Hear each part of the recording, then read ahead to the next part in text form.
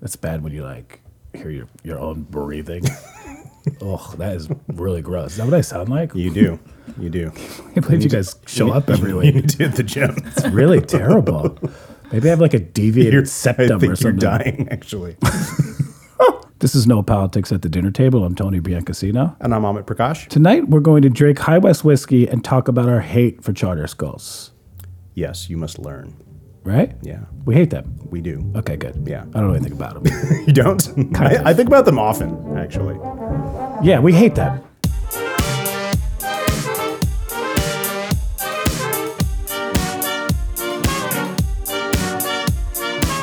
Yeah, we're going to find out why they've got problems. I'm kind of categorical about it, but maybe. Well, we'll wait our guest before we will- introduce our yeah, guest, but yeah, I want to yeah. put you, so we can get to it. Okay. You hate them or like them, I really don't like them at all. but not hate. I mean, You can say it. I tell my kids not to use that word, so I try to not use it myself. Yeah, but they're gonna use it eventually. I really don't like them. Okay. I think they're bad for. I think they're just bad for public education. Right. So that's the issue. Well, did you, last night, did you see Trump's tax returns? Sort of. What Two did you pages. see? Yeah. It was 2 pages. It was from 2005, and what it revealed was that he pays a higher rate than Mitt Romney. So I really? don't know what the big deal, the big distraction. Wow. Meanwhile, this is a thing. I think this is what I was talking about. I think was it last week that a lot of the sort of brouhaha around Yeah. like the Russia connection, which I do think should be pursued, but the sort of hyper focus on it is. Right. It's a diversionary tactic from Right. all the other stuff that they're actually doing and might actually try to sort of muscle through while we're looking at 2 pages of tax returns that, are basically, meaningless. I mean, come on. And tax returns when this guy, we know he's such a horrible degenerate From anyway. 2005. I mean, like, come on. I felt really duped. I was like, I can't believe I fell for it. I was like, oh shit. Bated breath. You're like tweeting it and you're like, not a joke. We have them. I'm like, they have last year. It's like, Right. you don't, if it's anything more than 2 or 3 years, you just have like some old stuff we're going to talk about. Yeah. But you can't hype it up like that. And then you wait 20 minutes into the show to bring that bullshit out. I was furious. It reeks of desperation, actually. Meanwhile, you Right. have 25 million Americans about to lose healthcare coverage. Right. You got this idiot and all his other amazing stuff we could be covering, but we're concentrating on this. And by the way, even if they had 2016 taxes and they showed he doesn't pay, no one would care that voted for him. It doesn't matter.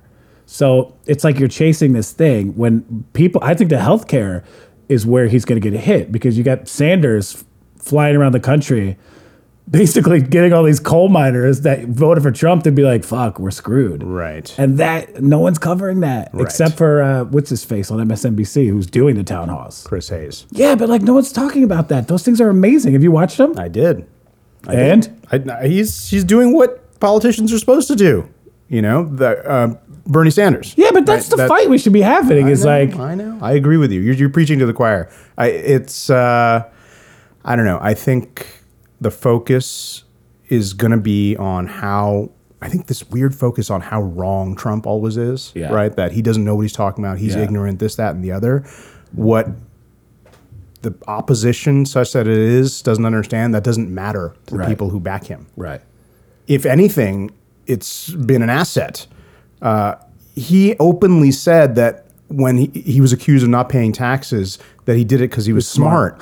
And then he got applause. So that's his backing, right? So if you think now somehow this big expose of the actual returns Yes. is really going to undermine him, that's a fantasy, right? So the focus should be on actual policy that's actually going to hurt people. Yeah. Because guess what? People feel it when they get hurt. Yep. Your schools are falling apart.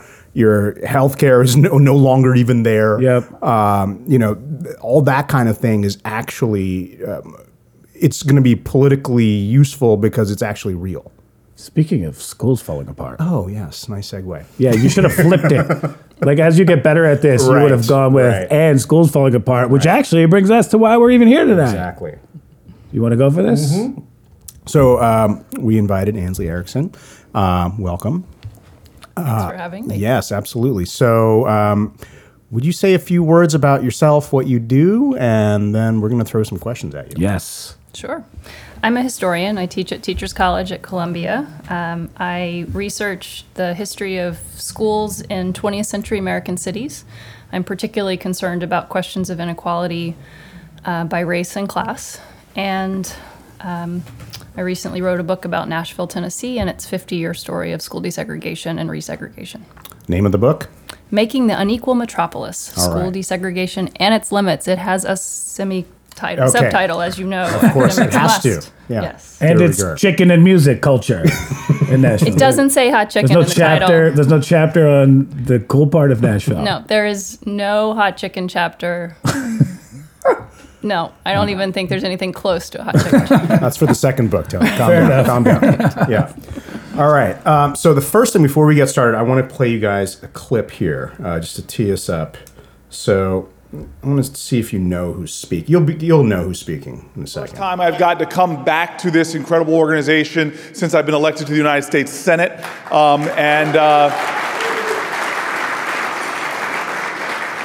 my experience over the years coming to this conference, coming to meeting some incredible folks who really believed in me when I was at the start of my career. There are some people in this room who really were the difference makers as I was climbing the ladder in Newark, New Jersey with a vision for transforming that city. The mission of this organization is aligned with the mission of our nation. This fight is so critical and so essential to who we say we are as a country. But I just want to encourage everyone here to stay faithful to the work we're doing, to stay determined, to stay focused, to not think of this world as right or left, but pull together to move forward on this issue. If we now continue in this way, continuing to pledge to each other our lives, our fortunes, and most importantly, that sacred honor, I know that in another decade, I will be standing here talking about Liberation Day for this country, that we've reached a point where every parent and every child has what should be their birthright, a chance for life, liberty, and the pursuit of happiness. And essential to that is a great educational space, a cathedral of learning worthy of Americans. Thank you very much. John Stamos. Close. What was it? That sounds like the ending of Full House. No, it was actually Cory Booker. right. Cory Booker. But where? Where was he? So here's the question. He was at the American Federation for Children, which is Betsy DeVos's large organization that is pro-school choice. And he was the keynote speaker in 2016. So there he was praising this organization and all its work. He'd been there also in 2012, so that's why he was talking about coming back and so on. So he's been a long backer of this. And the reason I wanted to sort of put that out there is that he came out, with fiery, attack on Betsy DeVos when she was up for Ed Secretary. And here he was, praising all of the things that she's done. And I want to get into the things that she's done in a moment. But I wanted to ask you, Ansley, the whole sort of question about school choice, it's basically been bipartisan, hasn't it? Has it, that it's not necessarily a sort of right-wing sort of plot to sort of privatize schools, that there's been sort of both sides have been involved in this over time? Yes. So especially if we're focusing on charter school focused choice. Yes. There have been a couple of decades of robust support on both the Democratic and Republican sides. Yep. Okay. So No Child Left Behind, which gets bipartisan support and sort of creates an opening wedge for competition-focused ideas in public school systems, and the next iterations of No Child Left Behind, Race to the Top, Right. ESSA, what Every Child Succeeds Act. That's not right. Something like that. Every Student Succeeds Act. There it is. Those are all things that drawn bipartisan support. So yes, definitely. Okay. So here's the question: is that it's obvious that Cory Booker is somebody who's a consummate politician. So when the wind blows the wrong way, he's going to denounce what he's been doing for the past 10 years, first in New York and then trying to push that in the Senate. And he was always a big backer of Arne Duncan and so on. So that this has been sort of his thing for quite some time. He's actually for vouchers. He's not just for sort of pro charter schools, but he's for vouchers. So which brings us to Betsy DeVos. So I kind of understand politically why he throws her under the bus, because it makes sense in the moment, right? Even though it goes against everything he's ever stood for, apparently.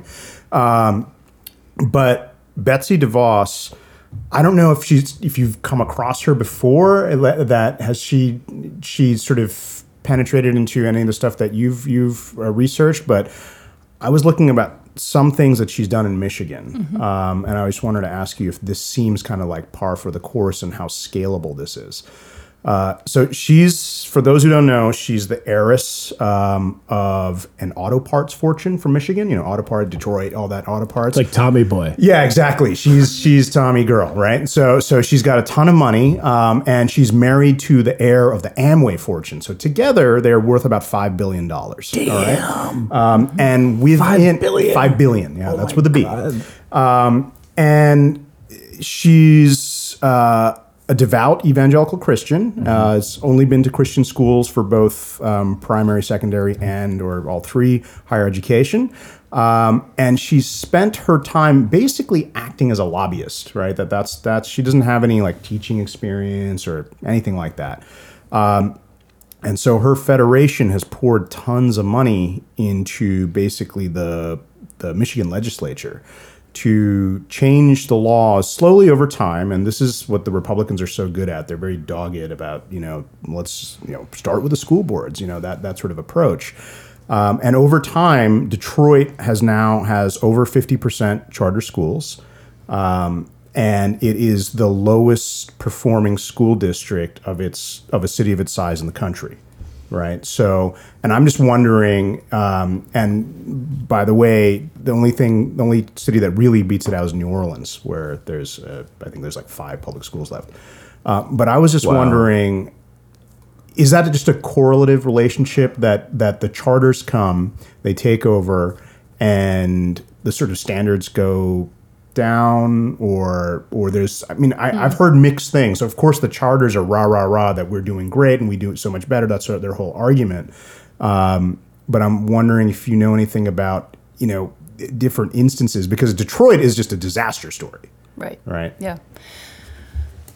So let's see. There are a lot of questions and ways that we could go with this. The first question, does the introduction of charters to a school system produce immediately the Detroit scenario? And the answer's got to be no, because charters vary tremendously nationally, right? So some states have laws that heavily regulate and constrain how many charters there can be, how they're governed, and other states, and Michigan is one of them, where it's much looser. So Michigan has and Detroit especially has a huge proportion of private charter operators rather than nonprofit operators. Right. So that's one distinction. And there are state charter provisions where you can't be a for-profit corporation. You have to be a nonprofit. So that's one way that Michigan's different. I read 80% in Detroit are for-profit. Yep. Damn. And there are other places. New York has a cap on the number of charter schools that can be authorized in the city, and then I think by district. And Detroit doesn't have that limitation, and Michigan doesn't have that limitation. So charters, like most of American education, depend highly on the locality and the state. And so Michigan and Detroit give us a worst case example, in part because of those two features. And, we were talking over dinner. I'm a historian. I'm not going to venture certainty about the shape of the most recent research on charter school test score impact, for example. But what I think is fair to generalize is that there's a lot of that the results are complicated, and that it's not that charter school advocates have hoped for a really clear correlation between the presence of charters and increased test scores, because that's not just the measure that lots of people pay attention to, but it's often also the measure that authorizing entities, like whether you get to keep your charter, are going to pay attention to. And that kind of unanimous message is definitely not there. And there's a lot of evidence that charters are well distributed across the low quality schools as well as the high quality schools, just like public schools are well distributed across the low quality and the high quality. So, the best, maybe the best case that advocates can claim is that they represent, in many cases, an increase. And there's some recent studies, I think, coming out of Massachusetts that would suggest that they're pretty consistently somewhat higher performing. But it's not a simple win. Right. And here's my skepticism is that the higher performing charters, it's also because many, and I would assume it depends on locality, as you put it, that the entry into these charters can be very selective, right? So they don't necessarily have to take any and all the population that happens to live within a territorial swath, right? That they can sort of winnow that population to produce a student population of their liking, much like a private school, right? So could that also be a contributing factor to? It certainly could be. I think, again, it depends tremendously on where you're looking, but there are lots of ways that schools can influence who goes there. Right, and one of them is by creating a set of processes that parents have to participate in to be able to apply, right? And that means that people who don't have work flexibility or who don't have access to particular kinds of information aren't going to have access to that school. That's just one example. But there's other kinds of selection that can happen. So if your child needs special education services, has an IEP, a school can signal that those services will be available, or they can signal that they're concerned about being able to give those services, and that can all happen very informally, not just on an application form. Right. And then there are ways that charter schools, and like every other school, can come to have an identity that can exacerbate segregation. Right. So there's some places where, and New York City is one of these, where much of the charter school draw is from districts with large proportions of poor students and usually African American and Latino students, and those are the children who are most likely to find their way into charter schools. But there are other places, some gentrifying cities, some state contexts, where charters actually seem to be pulling more resourced and more likely to be white students. And so there's a tremendous range, and I would hesitate to characterize every place in any single way. But what does seem to be pretty clear is that charters are, the findings of the UCLA Civil Rights Project, which has tried to look at this pretty systematically, and definitely from a sort of desegregationist perspective, are that charters are at least as segregated as the very segregated American public school landscape. Has that been one of the things that the charters have tried to tout, that they're going to help school integration? I mean, I read another report. Very few. Yeah, okay. And this is where, in the introduction, you commented on a sort of categorical opposition. Right. I'm not sure I'm categorically opposed. I don't know. I mean, I'm still, and I think about this a lot in part because there are examples of charter schools, some in Brooklyn, some in Rhode Island, some in other places I'm sure I'm not aware of, where educators and parents have looked at the structure that a charter school offers and said, this is actually a place for us to do something like consciously and carefully desegregate that hasn't been happening in the surrounding public school context. Right. And so educators who figure out, how do we set up admissions and recruitment practices that pull from multiple neighborhoods? How do we make that an explicit goal of recruiting kids, for example? Okay. But they're not regulated, right? Well, it depends on where you are. How do you regulate them? I mean, it shouldn't be one standard, or? Well, we don't. So who regulates charter schools? It depends on where you are. Okay, so in New York, so in Detroit, basically nobody, right? And that's very deliberate, right? It's not just it just so happens that they had a basically very concerted campaign, actually just this past summer, where Governor Snyder sort of marshaled this legislation to say, that there was counter legislation that being marshaled to say that there should be gubernatorial oversight over the charters, what they're doing, and some sort of regulatory body, some sort of commission we created. Betsy DeVos donated $25,000 a day over the summer to the legislature to kill that bill, and it got killed. Part of one of the features of her confirmation hearings was an unwillingness to agree with a questioner. I'm now not remembering exactly who it Oh, it was was. Tim Kaine. Tim Kaine, right? Saying, should schools, charter and other public schools be Right. held to the Same same accountability right. standards? And she would not confirm. But She what's said the she's argument? for accountability. That's all she Right. said. Generally. But what's the argument to not be regulated? So That they have it harder? no, so the argument, it's not an argument not to be regulated. I think it's an argument to be differently regulated, Right. which again, in some state contexts, like Amit nicely described, means very little regulation. Right. But a charter is a thing. Like a charter is an agreement from an authorizing entity to give a group of people or an organization permission to run a school Right. and to get money to do so. So, and some authorizers are city school districts.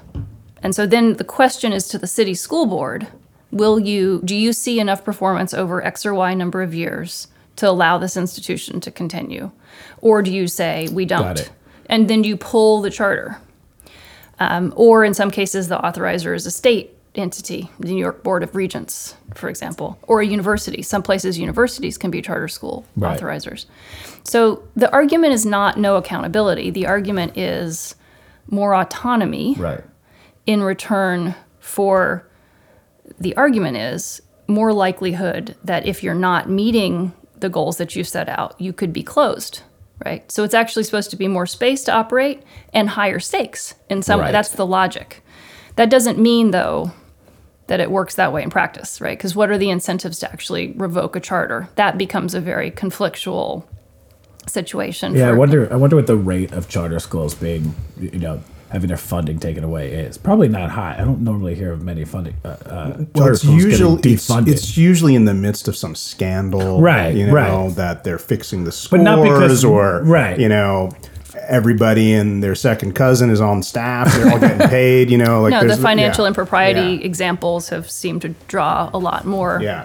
immediate response than Right. like, Just you for said you were forma, going to yeah. make sure that you were serving X, Right, right. kids well, and you're not. Right. So the charter school advocates argument would be, well, you don't shut public schools either. You don't shut district schools either, right? So this is where it gets tricky for me, and I think why the categorical opposition isn't so clear. But Because isn't there the threat though of shutting down? I mean, isn't that one of the hammers that the charter school movement has? That it's not quite them, but with not necessarily a race to the top, or maybe even race to the top, but certainly under No Child Left Behind, it was do well on the test or we're shutting you down, and all the teachers getting fired and all that kind of stuff. So that sort of looming threat is there. So Yeah. you public schools better perform, otherwise you're going to be Right, and dismantled. part of the last 20 years has been this notion that rather than letting public institutions continue to exist, you use the accountability data and pressure Right. to threaten closure, right? Right. And that would be a way to incentivize better performance, Right. I mean, in some ways, that's not school choice, but that is a manifestation of the kind of market logic ideas that emerge in the 1950s that then produce school choice. Right? Okay. So when Milton Friedman talks about a criticism of government schools Right. in the 1950s, he's doing that in the middle of this sort of neoclassical economic model that says the way you make things better is by having people compete with each other. And so Right, there's right. not very much. In some ways, the ideas are as present in the public system as they are in the charter, the explicit choice sector. Okay. But the bureaucracy moves much more slowly Right. than that model would ever suggest. So do you see this all as, since Milton Friedman's been brought up, that all kind of a piece with, just like the general privatization of possibly public or once public services, or possibly, I'm thinking, so it's kind of the argument of the healthcare system that we have, right? That it's just all sort of, private health insurance, and you'll compete and you'll maybe get a good price or whatever. There's no sort of guaranteed, public healthcare, right? Right. No government healthcare. Increasingly, it's prisons, right? That where, and, now that before, there was all that reporting last year, and the Obama administration put out the directive that we're not going to do the private prisons, and Yeah. they've already countermanded that the first day in office, Jeff Sessions. Thank you, Jeff Sessions. And so that sort of approach, so basically what could arguably be, civic duties of the state, that sort of, public policy and public services are being privatized. Is that part of charters, or is there something? Because I read a counter to that, which was that, the original idea for charters, when it actually got on the ground, came from the American Federation of Teachers, who had this sort of social justice model of it. Yeah. And that it completely got like hijacked or something. So I don't know. I think it's moved in a lot of different ways. I think this is where the school choice label overall is troublesome because it's too general. So, is there choice when in a school district, and this is what New York City does for all of its high school kids. You want to go to a public school, you do not have a local geographically zoned high school in New York. You have to choose one. Right. That is district-wide, massive school choice. But it's entirely inside the public system, right? So that's one kind. Another kind is when you're talking about adding charter schools to that. So you're continuing to use taxpayer dollars that flow at least partly through a public system to then get to a more autonomously governed and possibly totally privately governed, possibly even for-profit governed structure. And then vouchers are different. And this is where I think the connection with Friedman, Friedman was talking in the 1950s about vouchers. Right. And so what vouchers do is take taxpayer dollars and don't channel them to a new organization. They channel them to a family. And they say, where will you take these dollars? Into the educational marketplace. Where will you choose to spend them? And that's what's different about DeVos than the Obama sort of choice and competition model of the last 15 years. DeVos is interested in getting public dollars into private institutions. And a lot of the charter school advocate people who I've learned from and appreciate their work, they see themselves as very different than that. They see themselves as trying to find spaces inside a publicly governed system to innovate, to have more autonomy, but they see themselves as really public actors. Would you describe them as public actors? Are they public? Because there's this a weird, because of the funding mechanism, they're publicly funded, but they have different rules from a classical public school. So, and... Yeah, so, how does it... This is where, we could get really into the weeds of the governance of this stuff. Let's do it. I just try to think about, how does a parent communicate to a school that what's happening either works or isn't working, right? So if you are on the most long-standing American model, you had your kid in a public school and it wasn't working, and you went to a school board meeting and you said the principal's terrible, or this textbook choice in 8th grade is totally inappropriate, and you talked to people that you thought of as your democratically elected representatives. Now, maybe nobody voted in the school board election. Maybe it's an appointed school board. So it's not a very simple democratic model, but it is, you thought of it somehow as a democratic expression of your rights, not just as a parent, but as a citizen. So charters make that harder, because if, for example, your child is at a school that is part of a huge network, nonprofit network, but still big network, it's its own organization, it has its own board, the hiring decisions, the firing decisions, the curriculum decisions are all made by that organization. And really the only point at which you get to say it's not working to somebody who's an elected representative of yours is, in New York's case, your vote for the mayor. Right. Or your vote for the governor. And so that's a much more distant... you can, of course, complain to the principal. You can complain to the school's board, but you're not complaining as a citizen. You're complaining as a customer. Right. And the response is often, so you can go elsewhere. Right. And the model is you take your kid and the resources that come with your kid to some other place. So do I think that folks in those charter schools think of themselves as private or public actors? I think some of them, more the sort of community-generated charter schools, and maybe more the ones that are getting their authorization not from much more distant entities, but from like a local school board, for example. I think they really do, and they think that they're people who who have essentially said, and I have a lot of sympathy for this, like, this big system was not working for our kids. Right. And so we had to do something. And we didn't have enough time. The argument is often we didn't have enough time to wait for the system to get better. So they feel themselves to be working with more autonomy in a fundamental public pursuit. But that is not a private charter school operator for profit. Yeah. Like that is not that. Nor is it a voucher that claims to provide broad student choice, Right. when what it does actually is give you enough money to pay for probably a not very good low-cost private school or Catholic school, when the kind of good schools that Milton Friedman and other people are imagining cost 10 times as much as the voucher Right. pays for. Right.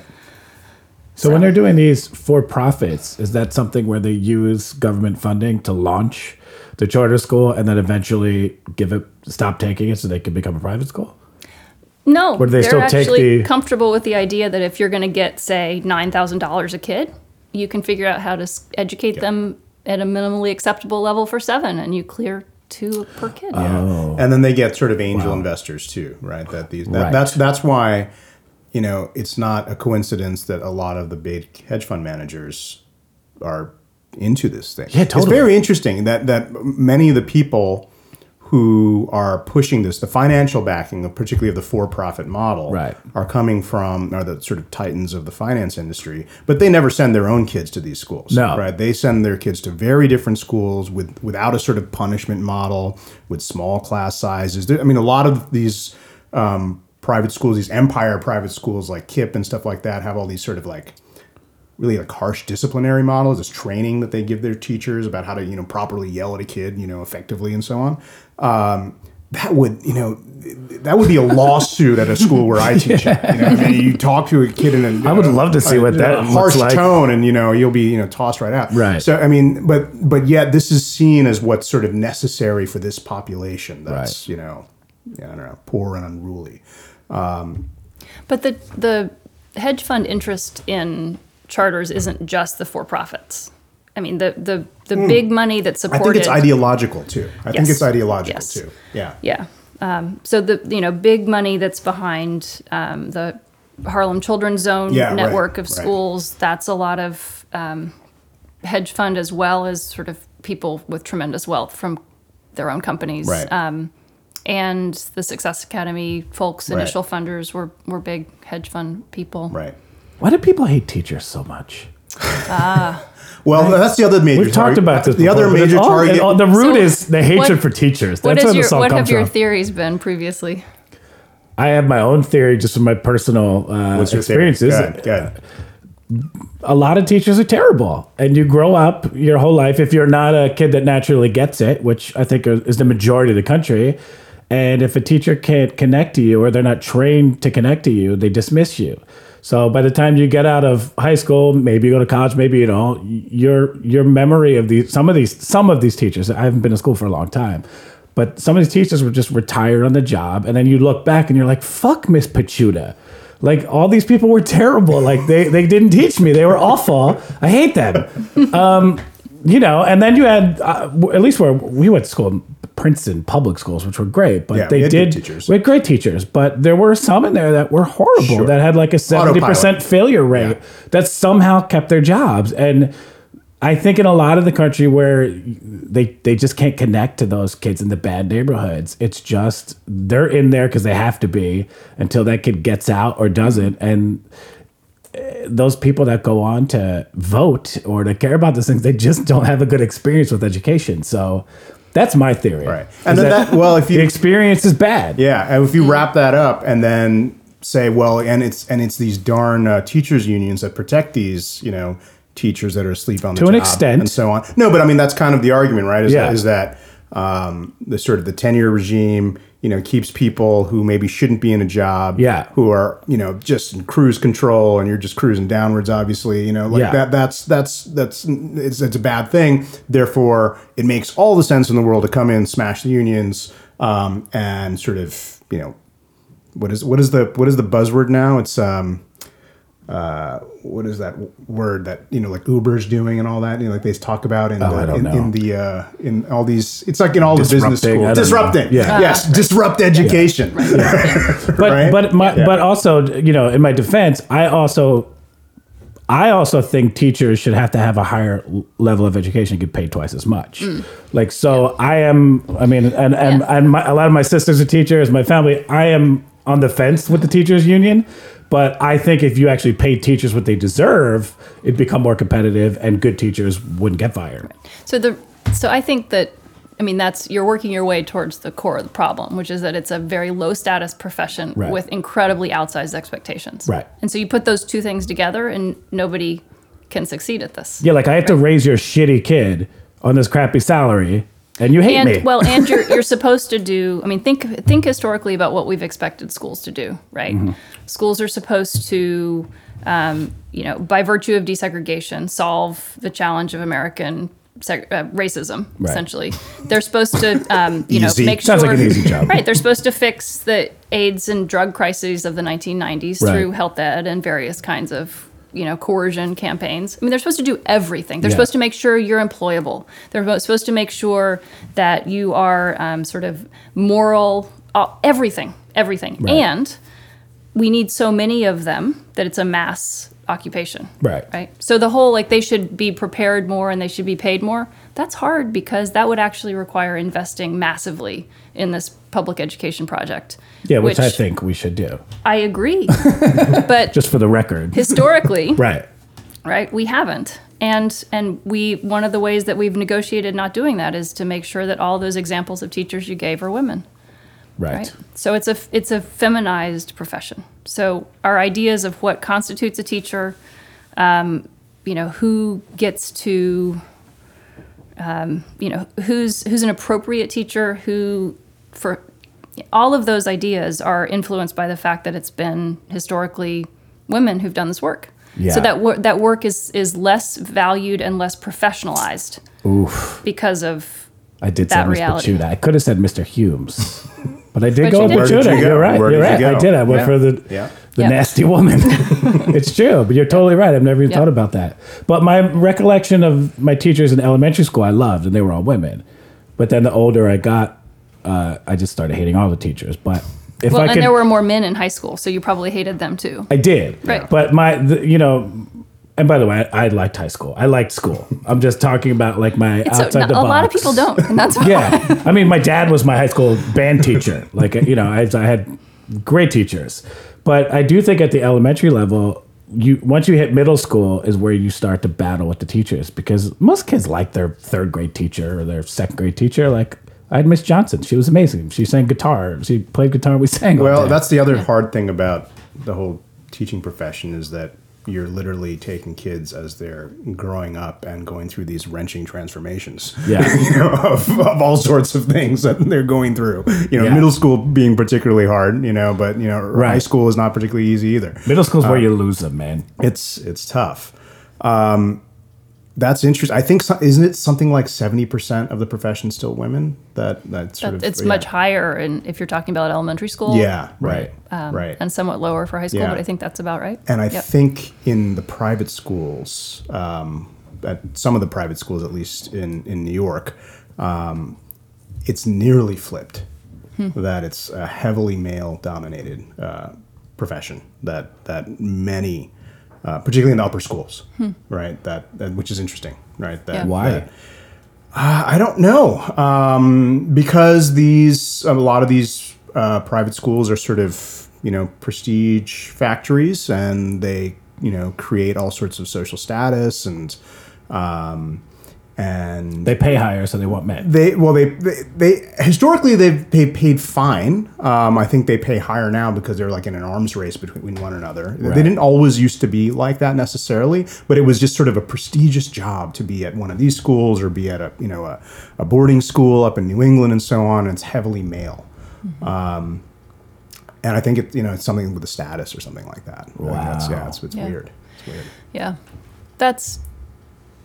it makes me think about how varied the private school landscape is too, right? So New York, uber elite, incredibly Right. wealthy, essentially like small liberal arts college, New York private schools Right. are not the average American private school. Right. I grew up in Georgia. You could hang a sign out in your yard and say school, and people could pay you tuition, and that's Right. probably all the Right. state Right. needed to know.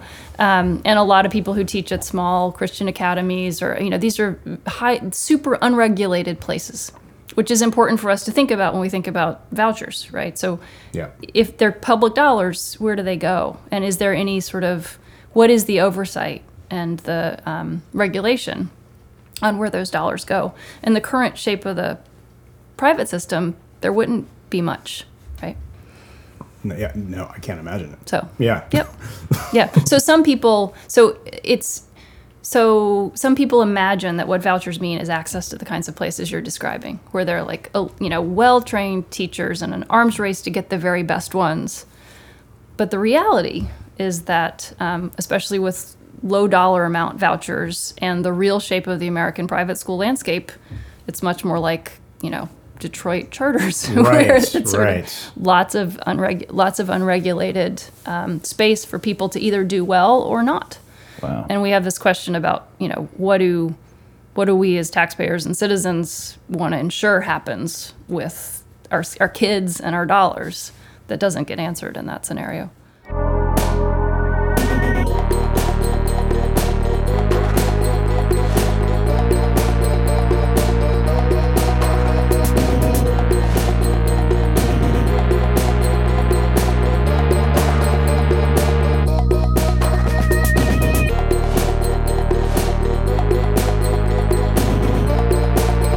Well, you had a question. Okay, I did have a question. All right, so given that you're a historian of education, and critical historian, so I don't expect like some sort of like view of a halcyon past or anything, but were there moments in U.S. public education that you would sort of cannibalize for use now, right? That given, basically the question is, if you could do whatever you wanted, We're asking you to write policy. organize the U.S. public education, what might it look like? What would be a couple of things that you would suggest? In 15 words or less. Yes. No, I'm just kidding. Okay. So 15 words or less. No, I'm joking. I'm joking. Gotcha. So one way to think about this choice problem is that it tells parents that their energy should be directed to picking a school. And that picking means that they choose either a business or a big nonprofit network or maybe a small community organization that's going to run the kids' school, and that's their decision.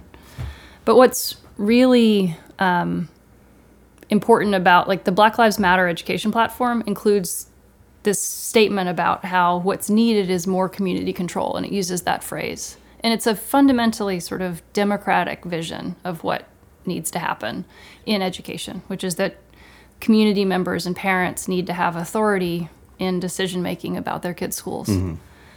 And I think what that platform is doing is pointing out that the choice focus, and certainly this would be true with vouchers, the choice focus gets in the way of that. And so there are examples of lots of like local community activism to improve education that we could point to. None of them have easy success stories to offer, right? But the idea that people's energy should be directed towards democratic involvement in education seems the most important thing to me. And the market model doesn't encourage people to do that. Okay. So something that encourages civic engagement, basically, right? That to see schools as a sort of participatory These are democracy. public institutions. Yeah. And we care about them not just as consumers or parents. And the parent thing is transitory, right?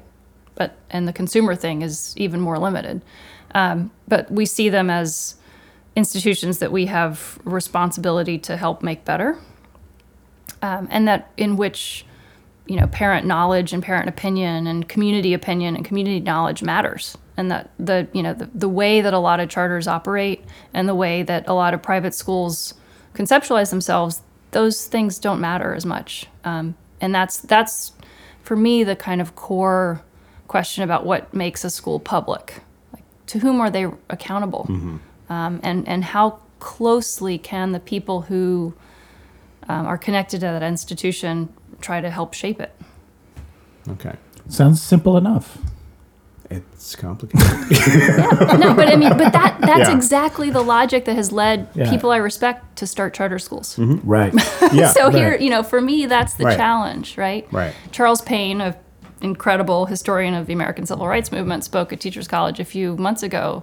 And he said, if the Panthers could have started a charter school, they would have. Like, they started Oakland Community School. Right. And if it could have been a charter school with state dollars, they would have. And that's the other argument, right? Not just the restlessness and the need to fix something immediately for your own kids. Right. But the reality that we even as much as I want to say, hey, we've got to invest in this public system, we have to realize that it's a public system that's been deeply broken for generations of people. And it's sometimes too much of an act of faith to say, well, we'll fix it.